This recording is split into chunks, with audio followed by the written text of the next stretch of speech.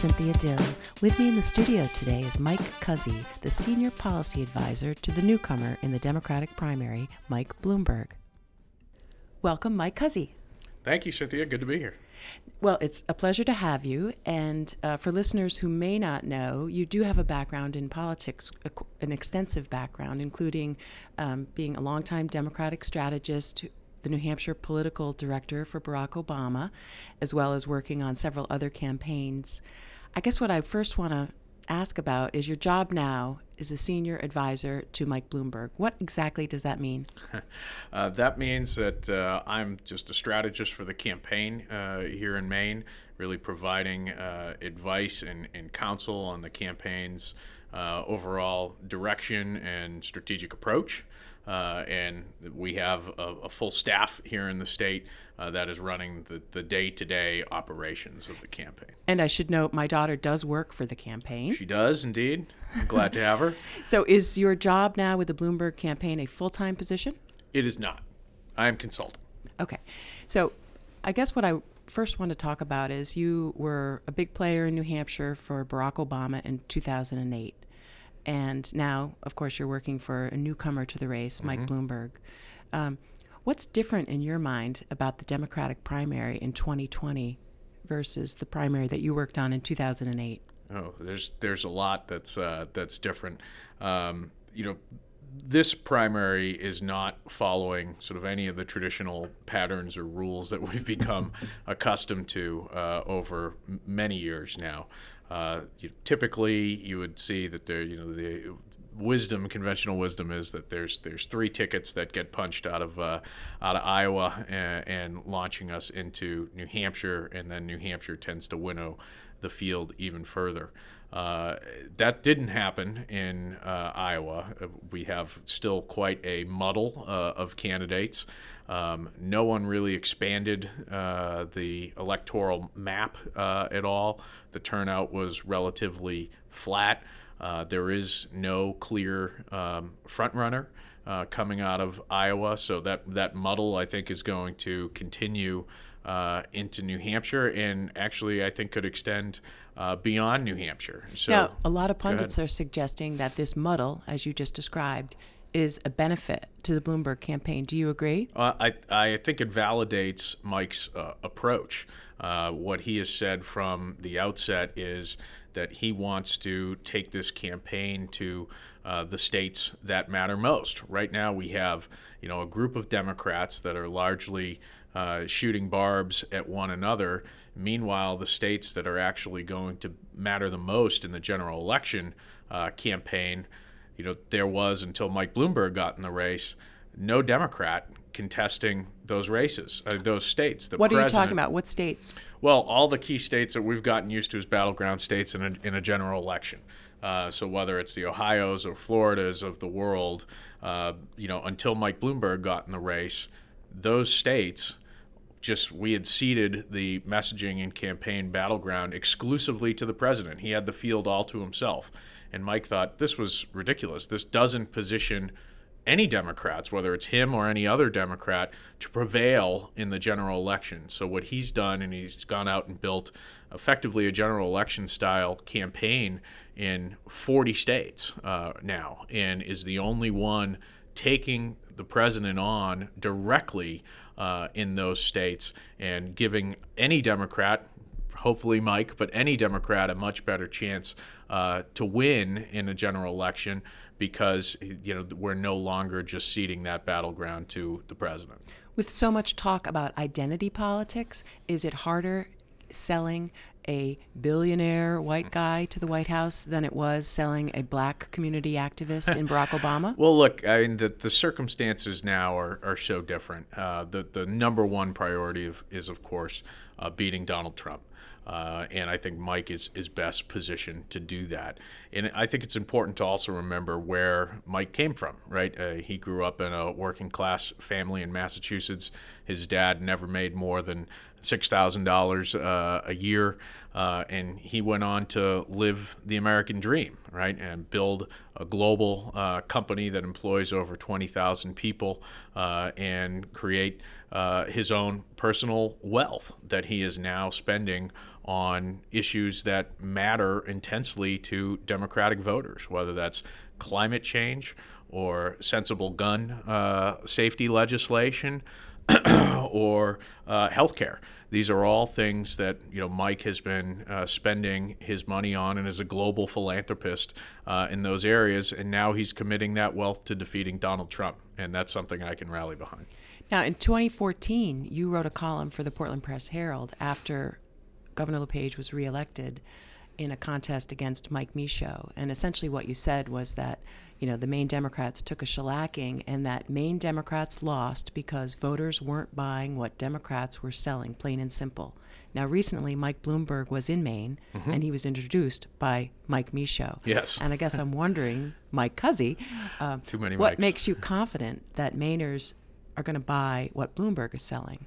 Well, I think what Mike has is a proven record to run on, right? Whether that is a successful businessman, a 3-term mayor in New York, one of the most largest and diverse cities in the country. He has shown an ability to work in states across the country to pass successful gun safety legislation. And we know these are issues that matter intensely to the Democratic electorate. So Mike has a great story to tell, great executive experience, and he's not an ideologue, right? Mike is a doer. He's very practical. He puts results over partisanship, and I think that is more desperately needed than ever in Washington, D.C. generally, but in the White House specifically. Now, the news today is that former Secretary of the Navy Richard Spencer, who was ousted last year after opposing President Trump's intervention in the discipline of a Navy SEAL, came out and endorsed Mike Bloomberg. What does this add to the campaign's narrative? Well, I think what you're going to see is more leadership in the military coming out and supporting Mike. We've seen consistently that Donald Trump has disrespected the troops and their sacrifice and demeaned their service. And I think with Secretary Spencer and others, we're going to see people coalesce around Mike as a sensible, practical voice, not only for the country, but in support of our men and women in the armed forces. In a primary, though, is it risky to have prominent Republicans weigh in? No, I think no, I don't think it is. In fact, what I think you're seeing is that there are a lot of getting rid of Donald Trump is priority number one for a lot of voters, and that includes a lot of Republicans who do not like the way this president has conducted himself and has demeaned the office of the president. And even though he was recently acquitted by the Republican Senate? Well, but that was a foregone conclusion, right? That was a sham of a trial in the Senate, first impeachment ever to not even call witnesses, right? You don't have to have an impeachment to know that Donald Trump is, an unstable, chaotic leader, both domestically and internationally, and that we have to bring some real sense and practicality and bipartisanship back to the White House, and that's what Mike Bloomberg can do. I think that's the interesting question about this election coming up, is that to a certain extent people have gotten used to the chaos around Donald Trump, and they may associate the chaos with some of the economic boons that we're seeing, that things are getting shaken up. Mike Bloomberg, I think one of his campaign pitches is stop the chaos. Stop the chaos. Yeah. And I guess what I'm wondering is, today the U.S. economy added 225,000 more jobs. Unemployment continues to be low. The stock market continues to climb. I mean, conventional wisdom says that a strong economy is going to favor the incumbent. Are you concerned that even though Donald Trump does have this cloud of chaos around him, that some people might associate that chaos with the economic prosperity that they're enjoying and therefore not want to rock the boat? Well, no. I mean, I think it's hard to associate chaos with economic prosperity. Also, the thing you have to understand, and that Mike Bloomberg has said, is that, in this economy, most of the benefits continue to accrue to the top, right? Particularly the top 1%. We still see income inequality growing. We still see a lot of economic anxiety amongst working class voters. We still see a flight of manufacturing jobs out of the country, and we still see people struggling to afford health care and other basic needs. So the economy might be doing very well for the well-off, but there are still a lot of folks who are struggling with basic needs and still feeling a great deal of insecurity about their future. Who do you see as Mike Bloomberg's ideal vice presidential candidate? Well, we certainly don't want to start measuring the drapes yet, right? We're not even the Democratic nominee at this point, and that's well above my pay grade to start speculating on who we might choose as vice president. Now, Maine only gets 4 delegates. That's right. And are you hopeful that you're going to have delegates at the convention? Our goal is to try and run the table as much as we can. And Maine, you get the delegates are split between the CDs. We saw in the last election cycle that Trump was actually able to pick off one delegate by winning the second congressional district. So it's 1 per district, and then the overall state tally. So, our hope would be that we can come in here and win in the first district and win in the second district and take all 4 of the Electoral College votes. Does it help your campaign that Maine is participating in the Super Tuesday primary vote? Well, I think what it shows is that, Mike is taking all of the Super Tuesday and beyond states very seriously, including Maine. Maine is, as you said, it's only 4 Electoral College votes, but pretty soon we're going to have 4 offices open here in this state. We'll have a staff on the ground of, I believe, 17. Most of those, actual field organizers who are out there doing voter contact at the doors and on the phones, and that's pretty unusual. Normally, Maine comes after New Hampshire, and you maybe get a few ads and a visit or 2 by a presidential candidate, and that's the extent of it.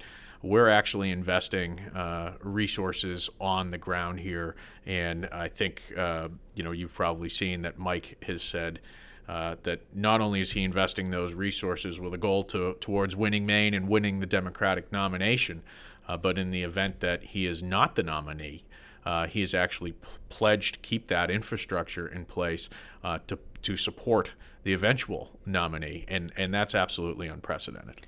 What do you say to the Achilles heel some people might suggest in Mike Bloomberg's campaign, and that is his stop and frisk policy while he was mayor of New York City? Is that something that the campaign needs to address? Yeah, the campaign has addressed it, and Mike has addressed it personally and apologized for it. I think one of the most important things about leadership is taking responsibility for your own mistakes. That's certainly not something we see that the president is capable of doing. He's not even capable of admitting he's made any mistakes, right? Everything has been perfect.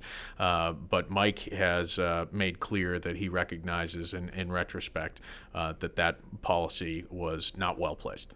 And do you expect Mike Bloomberg to do well in the upcoming debate that he apparently is going to be allowed to participate in? Well, we're excited to finally have him be in the debates, right? The DNC previous rules, you had to have a certain number of grassroots donors in order to participate. Mike is funding his own campaign entirely by himself. He's not taking a dollar from anyone, including any special interests or anyone else. So I think the recognition that he deserves to be on that debate stage is important, and we are absolutely looking forward to having a discussion with the rest of the candidates. Bernie Sanders criticizes Bloomberg as a billionaire, suggesting that he is now allowed to be in the debate because billionaires are privileged and always get, a break. That seems to me the Democratic Party, some would suggest, has gotten quite insular, and there's litmus tests about, how progressive certain candidates are. Are you concerned that this kind of billionaire status and the fact that Mike Bloomberg was a Republican in New York City when he was mayor for at least 2 of the terms that he served, is going to be a weak spot for him in Maine? Well, look, like I said, you got to remember that Mike is a self-made man, right? He didn't inherit this wealth. He came from a working class family and built this himself. He's lived the American dream, right? And now is a successful businessman that has these resources, and he's putting these resources towards defeating President Trump, which is the number one goal of Democrats. So I think a charge from Bernie that because he's a billionaire that's somehow disqualifying is just that's an empty attack. He is out there putting his money on the line to defeat the President of the United States as the nominee or in support of the nominee. Mike Cuzzi, thanks so much for joining my show. Appreciate it, Cynthia. Thank you.